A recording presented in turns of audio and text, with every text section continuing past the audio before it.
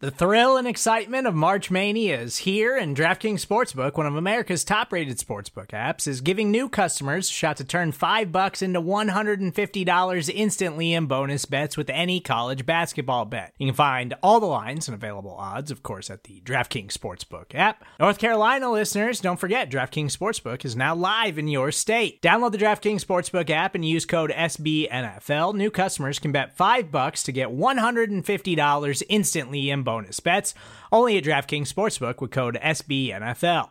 The crown is yours. Gambling problem? Call 1-800-GAMBLER, or in West Virginia, visit www.1800gambler.net. In New York, call 877-8-HOPE-NY or text HOPE-NY. In Connecticut, help is available for problem gambling. Call 888-789-7777 or visit ccpg.org.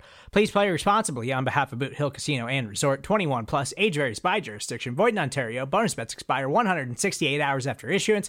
See dkng.com/bball for eligibility, deposit restrictions, terms, and responsible gaming resources.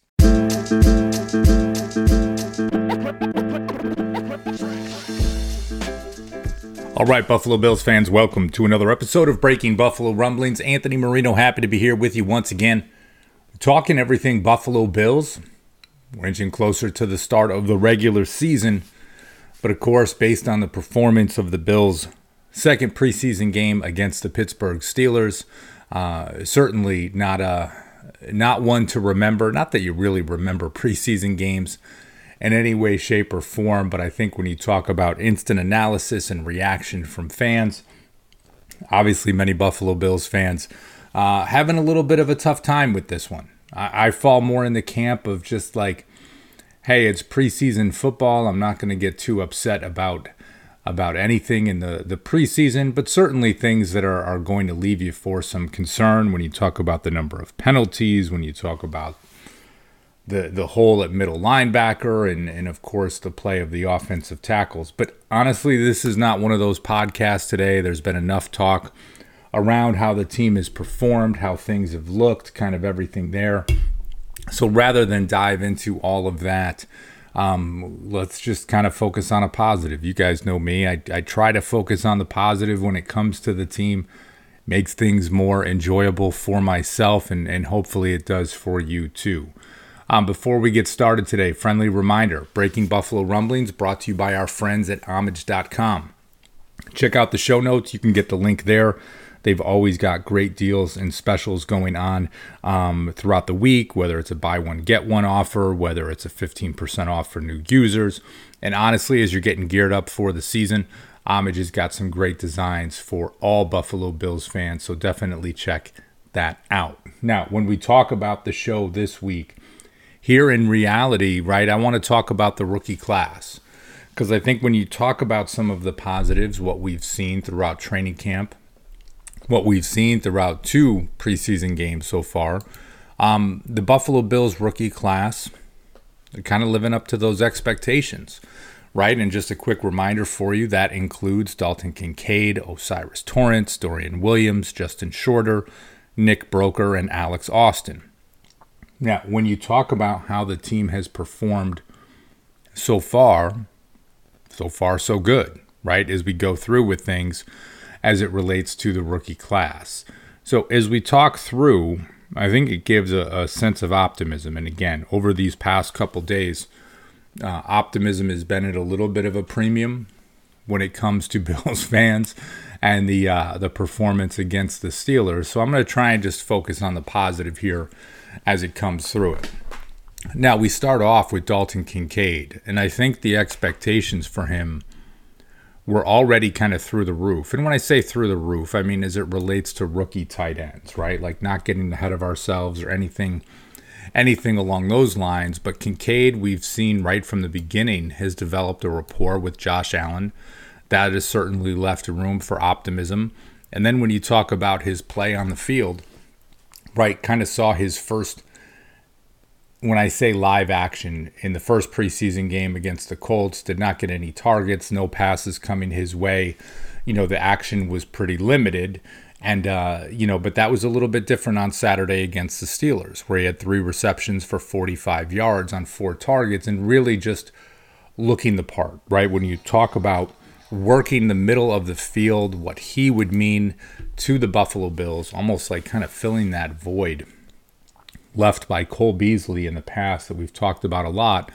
Again, we're talking about a tight end versus a traditional slot receiver, and Beasley not making the comparison as players, but really making the comparison as it relates to, again, filling that void of being a trusted target in the middle of the field for the Buffalo Bills. And at least we certainly saw that on Saturday with Kincaid. Dawson Knox was out of the game, I think more precautionary based on a finger issue that he had. I think if it was an actual regular season game, he would have played, and that's all fine and good. But, with this, when we talk about Dalton Kincaid, the arrow is pointing up. I think when we get to real football, I'm going to be really curious to see how many targets he is getting a game. You don't want to get ahead of yourself. Stephon Diggs, of course, is that number one target for the Bills. Gabriel Davis, but, is someone like Kincaid going to get somewhere in the neighborhood of 80 to 100 targets this season? I don't know, right? You can go through the math. You can look at who had so many targets last year, who has since left, who is this, who is that. That's all fine and good. But right now it looks like Dalton Kincaid will be a major piece in the Buffalo Bills offense, and at least so far, worthy of that first-round pick and kind of trading up and making the move to get him. Another guy that has impressed so far, it looks like O'Cyrus Torrence has won the right guard position. I know that has not been made official yet by the Bills, but 2 preseason games, 2 starts, Ryan Bates not playing with the starters. Maybe Ryan Bates is going to be that, that chess piece, I guess you could say, along your offensive line that can play a number of different positions. It remains to be seen how he might be used. And again, nothing has been said official yet, but O'Cyrus Torrence, he was probably the one bright spot on the Bills' offensive line on Saturday. And at least by all reports and how he has played so far, the task has not been too big for him. So here we come, right? One more preseason game, then before things get started. Torrence is likely going to be that starting right guard for the Bills. Just a massive human being, around 335 pounds, 30 pounds heavier than Ryan Bates. And let's just see what happens here. But right now, it looks like that is a hit. Here's a guy that many projected to be a first-round pick. Falls to the Bills in the second round. Good for them, and potentially having another starter on the offensive line and a young player that they can develop. With a unit that struggled on Saturday, with the exception of Torrence. So as we move forward, kind of the most interesting prospect for the Bills, and it's funny when you go back to the draft, there was not a lot of excitement around the draft pick of Dorian Williams, the linebacker out of Tulane. And I say that because I think many folks, myself included, thought the Bills would do something earlier in the draft, maybe to get Jack Campbell, who was not available when the Bills were picking in the first round, maybe to get Drew Sanders out of Arkansas, or to make some sort of a commitment to get someone earlier to fill the void left by Tremaine Edmunds. Middle linebacker continues to be a question mark. I'm not going to get into all that with Tyrell Dodson, and hopefully Terrell Bernard could come back and jump back into that competition, how A.J. Klein falls into it. And Dorian Williams is a guy that's kind of flip-flopped of being like, okay, he's a backup on the outside. Maybe he'll play on the inside. Now we're going to have him on the outside. So I say there's that level of intrigue because as the choices at middle linebacker have been, how can I say it, just like a little bit less than inspiring for the team. Dorian Williams has flashed in his 2 preseason games so far. And I get it. We don't overreact to preseason football games. At least I don't. But when you see a level of promise, then you start to think to yourself like, okay, is this a guy that potentially can make the shift to fill that void left by Tremaine Edmunds?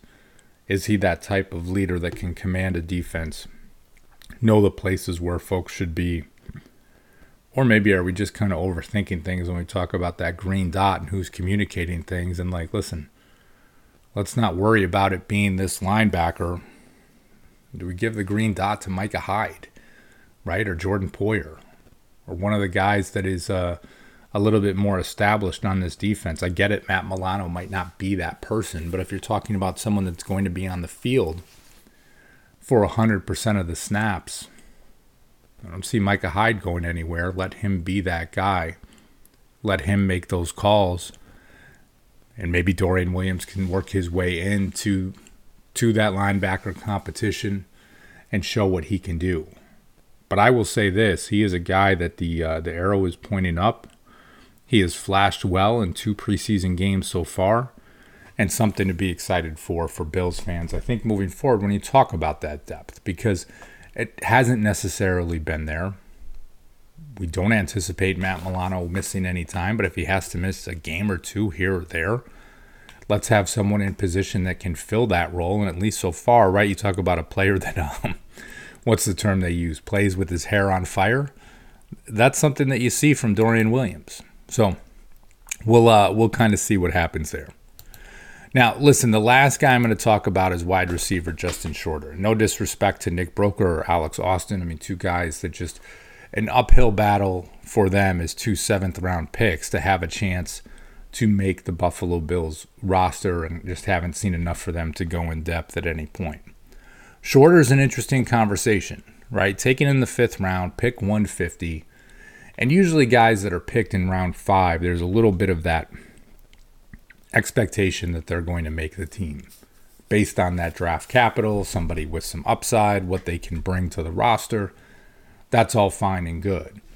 Shorter, very quiet in week 1, right? Very limited participant. Week 2, certainly a different situation for him. 6 targets, 5 receptions for 47 yards, including a touchdown pass, right? 9.4 yards per reception. Nothing crazy, but showing good control. He brings good size, making some difficult catches.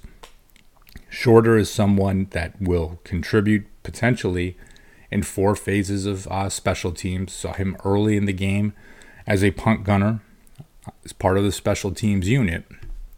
So now you have someone like Justin Shorter, and it's just like, hey, he's flashing some potential as a wide receiver. He brings something different than some of the other backups do, right? You talk about some of these other players where Shorter brings that size element that you're not getting from Deontay Hardy or Khalil Shakir or Andy Isabella or anyone else you're throwing into the conversation after Stephon Diggs and Gabriel Davis. You get that from Justin Shorter. So there's that piece. And then, of course, the special teams element. If you're going to be the 5th or 6th wide receiver on the team, can you differentiate yourself there? And I think when you talk about it, at least from a competition, if you're saying, okay, it's Shorter, Andy Isabella, Khalil Shakir, at least Shorter from a special team standpoint, you can throw Isabella into this too. They're separating themselves from Shakir based on the special teams ability, at least with what we've seen so far and where they've been lined up. Now, of course, the question, do the Bills keep 6 wide receivers or 7? I don't see them keeping as few as 5, but Justin Shorter doing the right things, showing that he can be a guy kind of moving forward. And I forgot to mention Trent Sherfield. Trent Sherfield I see as a roster lock, right? I mean, probably those first 4, there's no question, with Diggs, Davis, Sherfield, and Deontay Hardy. And then the 2 spots after that, 2 or 3 spots after that, a little bit up for grabs.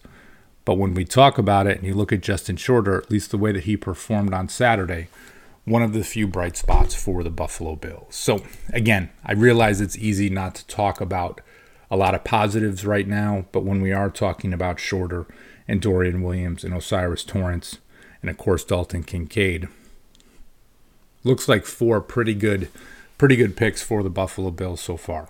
Way too early to, give the complete thumbs up on these guys, but at least so far they look the part, and that's what you'd like to see. So, listen, I'm going to get out of here for now. Appreciate you guys tuning in. Again, thanks to everybody at homage.com for the support. Make sure you check out the show notes where we've got the link there. I'm going to get out of here for now. Thank you guys for tuning in. And as always, go Bills.